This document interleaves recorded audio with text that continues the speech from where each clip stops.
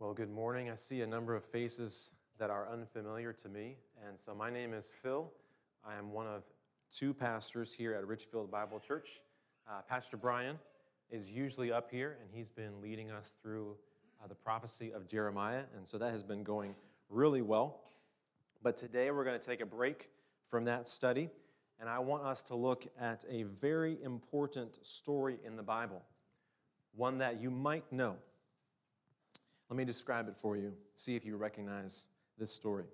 This is the story of how an angel appeared to a woman to announce that a baby boy would be miraculously born to her, and that his birth would be good news for God's people, because this baby would be God's instrument to save his people from their enemies. Okay. Now, as you hear that, who is the baby in the story that I just described? And of course, you're all thinking Samson, right? All right, so turn your Bibles to Judges 13. Judges 13. This is our 9th time together in the book of Judges, and today we'll look together at Judges 13. Kids, if your parents want you to have one, there is a related coloring sheet on the chair back by the sound table. Now, the last time we were in Judges, it was actually a long time ago. Because of our VBS, it's been about 10 weeks since we were in Judges, so it's been a long time. But if you remember, we looked at the story of Jephthah. He was the judge that is famous not for his victory on the battlefield, but for his failure in believing that God would actually be pleased by a child sacrifice. But Jephthah was not the first judge that disappointed us, and he won't be the last. But the good news for today is that the judge we look at today will not disappoint us today, okay? He will eventually, but not today. All right, Judges chapter 13, verse 1. And the people of Israel again did what was evil in the sight of the Lord. So the Lord gave them into the hand of the Philistines for 40 years. Verse 2. There was a certain man of Zorah, of the tribe of the Danites, whose name was Manoah, and his wife was barren and had no children. Now, perhaps this is the first time that you've heard a sermon on the book of Judges, or the first time maybe you've read the book of Judges, and you see that word again. The people of Israel again did what was evil in the sight of the Lord. And so you're thinking to yourself, wait a minute, you mean this has happened before? Oh yeah, it has happened many times in the book of Judges. In fact, the book of Judges describes this cycle that Israel goes through. Israel begins at rest, enjoying the land that God promised them. Then Israel worships idols, and so God judges Israel by raising up her enemies over her. Then Israel groans under God's judgment, realizing that life was actually better under God's rule, and so they cry out to him for salvation. Then God rescues Israel from his judgment, and Israel is at rest again. And then Israel worships idols again. And the cycle just keeps going and repeats itself. But every time, it gets worse and worse and worse. So rather than a pure cycle, it's more like this downward spiral.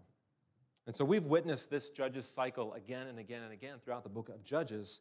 But in Judges 13, we meet the last judge in the book of Judges. And this is our last time around the cycle. But this time, the last time around the cycle, it's different. The chapter opens with Israel's sin. That is completely normal. Okay? Sadly, that is normal. And then God judges Israel by raising up her enemies over her. And again, that is normal. But then we go straight from God's judgment to the story of how God rescues Israel. Something is missing. Did you notice what piece in the cycle was not mentioned or described? Okay? Israel, in this time around the cycle, Israel never cries out to God. They never groan under their judgment and ask him to save them. There's no mention of Israel crying out to the Lord for salvation. This is the last time around the cycle, and it's the only time that Israel doesn't ask him to save them. Is that significant? Okay, well, This pattern of Israel crying out to God is so significant, or so consistent, I should say, so consistent that when the pattern is broken, it's going to be significant. And what does that mean? Okay? What does it mean when someone who needs to be rescued doesn't ask to be rescued? Okay, what does it mean when someone who needs to be rescued doesn't ask to be rescued? Could be a couple reasons. Perhaps they don't feel like anyone wants to rescue them. Perhaps they feel alone. Or perhaps they don't think anyone has the power to rescue them. They feel like their enemies are just too strong for anyone to rescue them. Okay? Now, for Israel, we can quickly dismiss both of those options. Okay? Those cannot be why Israel has not cried out.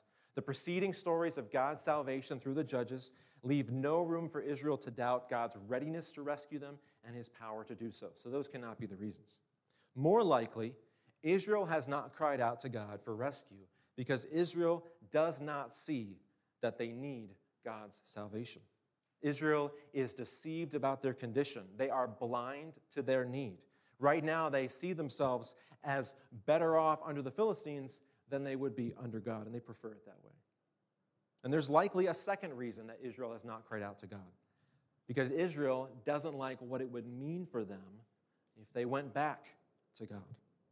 Israel has repeatedly turned away from God to idols, and if they cry out to him now, they might have to turn away from the idols and submit again to God's word, and that is something that Israel is just not interested in. Israel does not want to turn to the light of God's salvation. They hate that light. They won't step into it because it might expose their darkness, or it would expose their darkness or their sin. Israel knows a lot about God. He has revealed himself incredibly to them, but they don't want to honor him as God or give thanks to him. And so they've become futile in their thinking, and their foolish hearts have been darkened. But despite this self-induced blindness, and despite the fact they are not crying out to him to deliver them, God continues with his plan to save them. So what's next in God's plan to save this people who don't want his salvation? Look at verse 2. There was a certain man of Zorah of the tribe of the Danites, whose name was Manoah, and his wife was barren and had no children. So in an era when Israel needs to be rescued, we're introduced to a family that needs to be rescued. Manoah and his wife have no children. They can't have children. His wife is barren. Verse 3. And the angel of the Lord appeared to the woman and said to her, Behold, you are barren and have not borne children, but you shall conceive and bear a son. Now, that verse is surprising for a couple reasons. Okay? We were introduced to this couple, right? This husband and wife. We were given the husband's name, Manoah, but not his wife's name. But then the focus of the narrative is on who? It's on the woman. The angel of the Lord appears not to the man whose name we know, but the angel of the Lord appears to the woman. But then again, in the book of Judges, women have had a more prominent role than in many other books, right? We had Deborah, who was a judge. We had Jael, who killed the commander Sisera with a tent peg. We had the unnamed woman who tossed the millstone and it crushed the head of Abimelech. There was Jephthah's daughter whom he sacrificed. And now we have Manoah's unnamed wife in this story. She's just Manoah's wife who has no children. She can't have children. She's barren. She's been married long enough that you would have expected her to have children, but she doesn't. And on this day, when Manoah's wife is by herself, this angel-looking figure appears to her with a message that she is going to have a baby. Her barrenness is over. Her womb is healed. It will carry and deliver a baby safely, a son. Now, we would expect Manoah and his wife to be really excited about this news. Okay? And maybe she was. But it's hard for us to say for sure because we are not told in the text ever that they wanted to have a baby. Okay?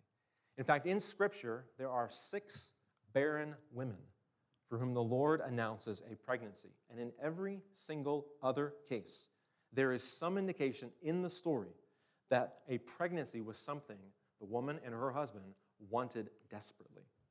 You can think of those other barren women with me, okay? Sarah was the first one, Abraham's wife, the parents of Isaac. Remember how badly they wanted to have a child. Rebekah Isaac's wife, the parents of Jacob and Esau. You have Rachel, Jacob's favorite wife, the parents of Joseph and Benjamin. And you could count Leah in there as well. She was barren, but she's not the focus of that narrative. You have Manoah and his wife right here, the parents of Samson. You have Hannah, Elkanah's wife, the parents of Samuel. Remember, she's pleading with God in the tabernacle for a son. And then in the New Testament, there's Elizabeth, Zechariah's wife, and the parents of John the Baptist. And so when you read these stories of barren women, it's obvious in the story that the woman and or her husband really wants a child. And they want relief from their barrenness. But for Manoah and for his wife, no such prayers are offered, no such desires are communicated. Manoah and his wife are fine. They're not crying out to God for relief from their barrenness, just as Israel is fine. They're not crying out to God for relief from their oppressors. They don't want his salvation. But just as God is being gracious to Israel with this plan to save them when they aren't looking for it, God is being gracious to Manoah and his wife by giving them a child that they aren't even looking for. But let's look at the rest of what the angel says to Manoah's wife. Look at verse 4. He says, "Therefore be careful, and drink no wine or strong drink, and eat nothing unclean. For behold, you shall conceive and bear a son. No razor shall come upon his head, for the child shall be a Nazirite to God from the womb, and he shall begin to save Israel from the hand of the Philistines." Okay, so this baby boy is going to be special for a number of reasons. First, he will be special because he will be born to a barren woman. He will be a miracle child. Every birth, of course, is a miracle, but more so when the woman giving birth was barren. Second, this baby boy will be special because he will be a Nazirite. What is a Nazirite? Okay, the term first appears in Numbers 6, which we read earlier when Brian described that, or described all the legislation around what a Nazirite was. A Nazirite was a person, man or woman, who separated themselves to the Lord. It was not required. It was completely voluntary, but it was serious. To be a Nazirite, you had to make a vow to God, and making a vow to God is always serious. And in that vow, you announced how long you wanted to be a Nazirite. There was no default time requirement. You got to pick. Okay? You decided how long you'd be dedicated to the Lord in this special way. And while you were a Nazirite, there were a couple things you couldn't do. You couldn't drink wine or strong drink, nothing from the grapevine. You couldn't cut your hair, and you didn't go near a dead body. No funerals. So if you had said, "God, I'm going to be a Nazirite for 6 months," and then 2 months later your mom or your dad passed away, you did not go to the funeral. It was not allowed. So the baby promised to Manoah's wife will be special because he will be a Nazirite. But even among Nazirites, this baby is going to be special. He will be a special Nazirite because, as the angel said, the child should be a Nazirite to God from the womb. His whole life is dedicated to God. Now, notice carefully what they said in verse 5. He said, it doesn't say the child will be a Nazirite from birth. It says he'll be a Nazirite from the womb. So you see, this baby boy will be a Nazirite even in the womb, which means that this mom, Manoah's wife, though she is not a Nazirite herself, she has to act like a Nazirite to protect the little Nazirite inside her. This will be a special baby boy for these reasons, and one final one. This baby boy will be special because of his mission from God. He will be God's instrument to start saving Israel from the Philistines, their oppressors. Now remember, Manoah's wife is receiving all this information, and she's by herself. Okay, and so now she goes to tell her husband what has happened. Look at verse 6. Then the woman came and told her husband, "A man of God came to me, and his appearance was like the appearance of the angel of God, very awesome. I did not ask him where he was from, and he did not tell me his name. But he said to me, 'Behold, you shall conceive and bear a son. So then drink no wine or strong drink, and eat nothing unclean. For the child shall be a Nazirite to God from the womb to the day of his death.'" Now, when Manoah hears this, he has a lot of questions. Remember, it was actually very uncommon in this period of Israel's history for someone to receive a vision or a word from the Lord. Samuel was a judge during the Philistine era, we learn later, And during his days, we are told that the word of the Lord was rare in those days. There was no frequent vision. So this is a rarity for God to speak to his people like this. And so Manoah doesn't know who's been talking to his wife, doesn't know who this person is, where they came from, and he has lots of questions. Verse 8. Then Manoah prayed to the Lord and said, "O Lord, please let the man of God whom you sent come again to us and teach us what we are to do with the child who will be born." Verse 9. And God listened to the voice of Manoah, and the angel of God came again to the woman as she sat in the field. But Manoah, her husband, was not with her. Does that surprise you? Okay. Does it surprise you that although Manoah prayed for the return of this man of God, God answers that prayer by sending the angel of the Lord again to Manoah's wife? Okay?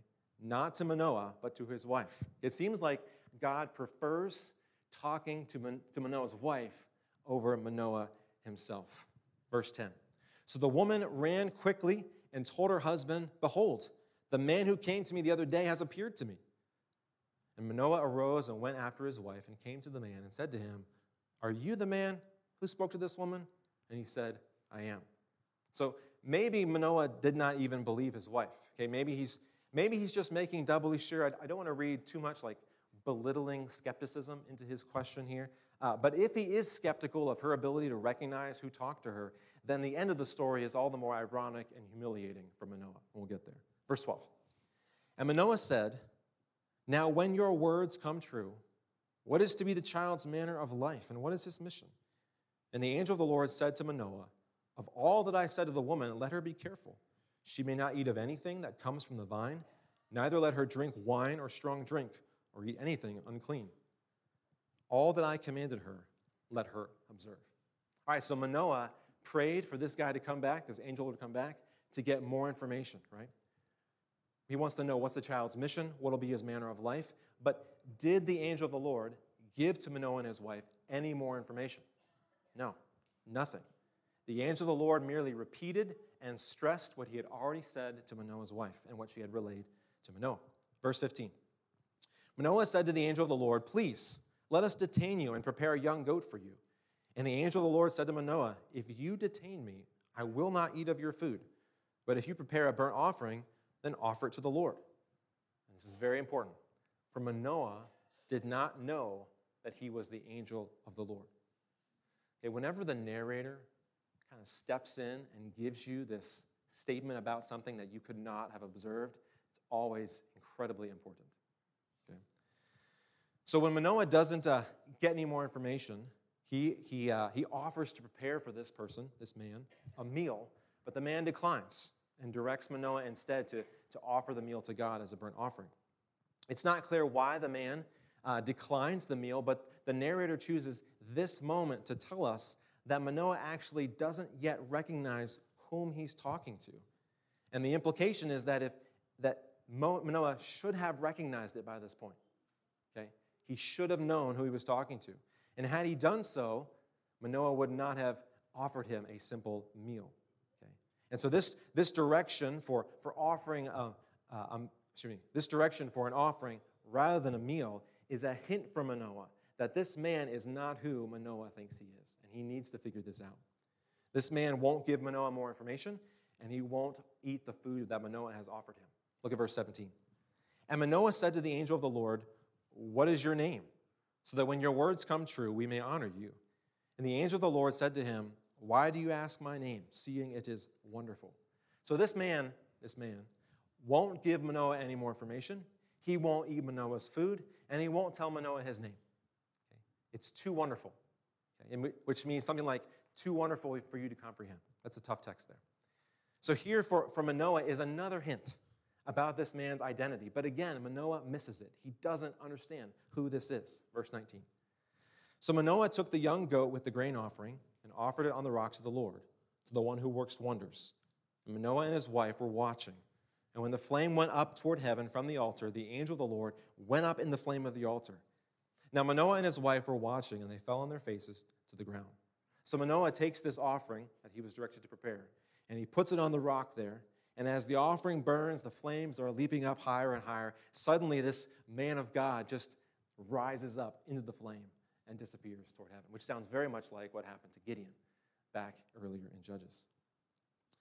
Well, that's all that Manoah can take. Okay, this happens, and remember, according to verse 16, he hasn't figured it out yet.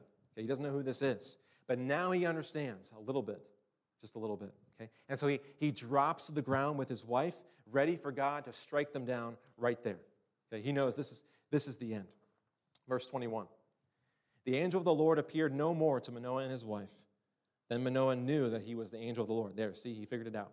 And Manoah said to his wife, "We shall surely die, for we have seen God." But his wife said to him, "If the Lord had meant to kill us, he would not have accepted a burnt offering and a grain offering at our hands, or shown us all these things, or now announced to us such things as these." So Manoah is terrified. Okay? They both are. They both drop to the ground immediately. But Manoah, again, he thinks this is it. This is the end of the line. Life is over. They've seen God. And no one can see God unmediated with complete directness and survive. Okay, remember on Mount Sinai, Moses said, "Lord, please show me your glory." And God said to him, "You cannot see my face, for man shall not see me and live." So Manoah's logic here is good unless you take into consideration everything that just happened. Okay? Great logic unless you've been following the story that Manoah has experienced. So praise the Lord for Manoah's wife. She understands way better than her husband, and she reasons quickly to the right conclusion. Why would God accept our offering, tell us all these things, announce we're going to have a baby, and then kill us? That makes no sense. Okay, so she gets it. She sees far better than her husband. Verse 24. And the woman bore a son and called his name Samson. And the young man grew, and the Lord blessed him.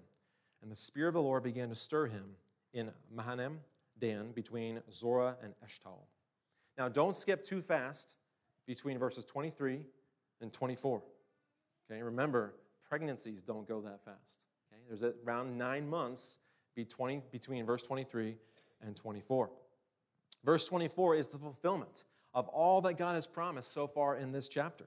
Okay, about this baby being born. This is the story of how an angel appeared to a woman to announce that a baby would be miraculously born to her, and that his birth would be good news for God's people, because this baby would be God's instrument to save his people from their enemies. This baby is set apart by God from the womb to be a Nazirite, and it's no surprise that we're told here that God blesses him. And then this baby is going to become a judge. And so it's no surprise that God's Spirit is on him, as God's Spirit has been on the other judges before him. Now, maybe you know a little bit about the rest of Samson's story. And so perhaps our excitement for him, because of that knowledge that we already have, is a little muted.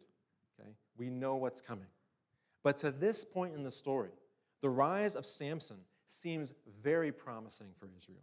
In fact, at this point in his life, he is the most promising judge we have had.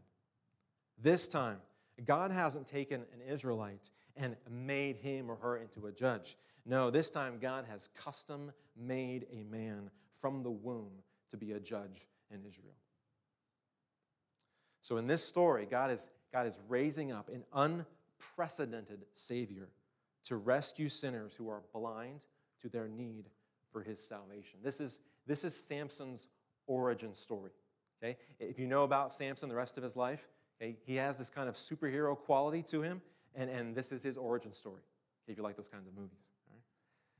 But one day, there will come another rescuer whose origin story or birth story reminds us very much of Samson's. Okay? Remember how we began today. I said I wanted to tell you the story of how an angel appeared to a woman to announce that a baby boy would be miraculously born to her, and that his birth would be good news for God's people, because this baby would be God's instrument to save his people from their enemies. And probably that preview that I've said 3 times now doesn't make you first think of Samson. It makes you think about someone else. It makes you think about Jesus Christ. I don't believe, as I was thinking about this week, that there are 2 birth stories in the Bible that are more similar than Samson's and Jesus' birth stories. Both were announced by an angelic messenger from the Lord.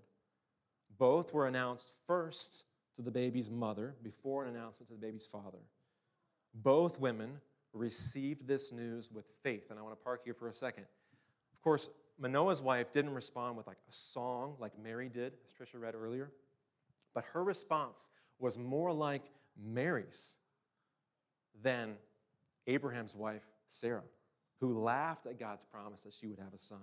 And Manoah's wife responded better than Zechariah, who questioned the angel who announced the birth of John the Baptist. And as a result, he couldn't speak until the baby was born. And so Mary and Manoah's wife both respond with great faith to the announcement from this angel. Again, the similarities between Samson and Jesus. Both Samson and Jesus were announced with language like conceive and bear a son. Okay, those echoes, you can hear that when you read the stories. Both births would be a miracle. Samson would be born to a woman who was barren. Jesus would be born to a woman who was a virgin. Both babies were set apart by God even before they were born for this. And both babies were given by God for the salvation of his people. There are no two birth stories that are more similar than Samson and Jesus. And at this point in the Samson story, even though we haven't read what happens next, and let's assume we don't know what happens next, it's hard to believe that even such an unprecedented judge will be able to rescue Israel in all the ways that she needs. After all, the angel of the Lord told us that Samson would only begin to save Israel from the Philistines. And so this promise offers hope, but also makes clear that Samson will not be all that God must do to rescue Israel in all the ways that she needs rescued. Israel needs a judge that can break them out of this cycle, this downward spiral. They need a Savior who can save them from this blindness to their need and desire for God's salvation. And Manoah is an illustration of that blindness. He has given hint after hint that the messenger is more than just a man of God or a prophet, and his wife sees far better than he does. And yet it takes the visual spectacle of a person he thinks is a man suddenly disappearing into the fire for Manoah to finally understand something about who is talking to him. But even then, in the intensity of that revelation, Manoah is still blind to God's salvation. After all that he's been told about what God is going to do through his wife, he thinks God's going to kill him. Manoah is like Israel. He is blind to his need for God's salvation, blind to what God has done, blind to what God wants to do for them. Like Israel, Manoah needs the good news of God's salvation. And today, just like Manoah and his wife and Israel, we all need the good news of God's salvation. It is not just salvation from adversarial nations like the Philistines, though there will come a day when Christ's kingdom will bring such amazing peace for his people. But first, God's salvation through the unprecedented Savior, Jesus Christ. This salvation will be from the same blindness that crippled Israel throughout their history. Our blindness to our need for God's salvation, our blindness to what he's done, our blindness to what he is doing, all through Jesus Christ to meet our greatest need, to save us from sin and death. Now, if you're not trusting Christ's death and resurrection as your only hope for eternal salvation from sin and death this morning, if that's you, I am so glad that you are here with us today. Okay? I have really good news for you. Even though you weren't looking for it, even though you weren't asking God to do anything like this for you, God went ahead and did everything necessary to save you from your sin and the judgment that your sin deserves. He did that when he sent Jesus Christ to die on the cross as the sacrifice for your sin and then raised him from the dead. And what I want for you today is for God to open your eyes to the light of the gospel of the glory of Christ. I don't want you to be blind to what God has done for you in Jesus Christ, like Israel was blind to God's salvation and like Manoah was blind to it. My prayer is that by God's grace, you would love the light of the gospel and hate the darkness of this world. Repent, turn from your sin, and trust in Jesus to save you. Now, for the rest of us, for those who are trusting in Christ, We are not blind in the same way to our need for God's salvation. We turned from our sin maybe last year, maybe 40 years ago. But we've seen our need. Jesus is saving us from our blindness. But that salvation is not complete until Christ returns to fulfill all of his promises to us. We've seen the light of God's gospel in Jesus Christ, and we love it. And the finishing of our salvation is nearer to us now than when we first believed. But we are not there yet. And so even now, as people who are trusting in Jesus, we can be blind to God in our everyday life, blind to our need for him, to our need for his salvation. We can be blind to our own need for righteousness or for the righteousness of God's salvation when we pridefully look down on or treat with partiality people who sin in ways that we would never sin. Don't forget, God loved you when you were still completely blind. Blind to him and his salvation, and while you were still a sinner, Christ died for you. We can be blind to our own need for the forgiveness, mercy, and patience of God's salvation when we refuse to forgive those who have sinned against us, or even simply those who hurt us unintentionally. We can be blind to the hope of God's salvation when we let our circumstances here and now be the determining factor in the strength of our confidence in what God has promised for the future. We can be blind to the joys of God's salvation now and forever, spiritual and physical, when we go against his word to get the never as good as advertised pleasures of this old world. Kids, we can be blind to the comfort of God's salvation when we fear what might happen, forgetting that God let even his own son suffer for us. So with Jesus, God will surely give us all things. If God is for you, kids who are trusting Jesus, and he is, then who can be against you? We can be blind to the freedom of God's salvation when we keep obeying sin as if we were still enslaved to it. We can be blind as a church to the obligation of God's salvation when we do not recognize that one of the reasons the gospel was given to us was so that we would give it to others. And so today, the application for us is what it was for Manoah and his wife and for Israel. It is to turn with all of our faith to the light of God's revelation about his salvation. And on this side of Christ's death and resurrection, the revelation of God's salvation is so much clearer, so much better, so much fuller than what Israel and Manoah received in their day. In Christ, the glory of God's salvation is fully revealed. And the application for us is to repent of thoughts and actions that downplay or ignore the salvation of God in Jesus Christ. It is to worship the one who had a plan long before we were born, long before we had any thought of him, long before we wanted him, to rescue sinners like us through Jesus. And lastly, our response should be to embrace wholeheartedly our need for God in everything, and to rejoice that he has abundantly provided for everything we really need in Jesus Christ. Let's pray. Lord, we thank you so much for your word. Thank you today for the story of how you raised up this unprecedented Savior in Samson. Thank you for this kindness to Israel and how it teaches us and reminds us of your kindness to us in Jesus Christ, to come to our rescue when we did not want it, when we were against it. Thank you for opening our eyes to the light of what you have done in Jesus Christ.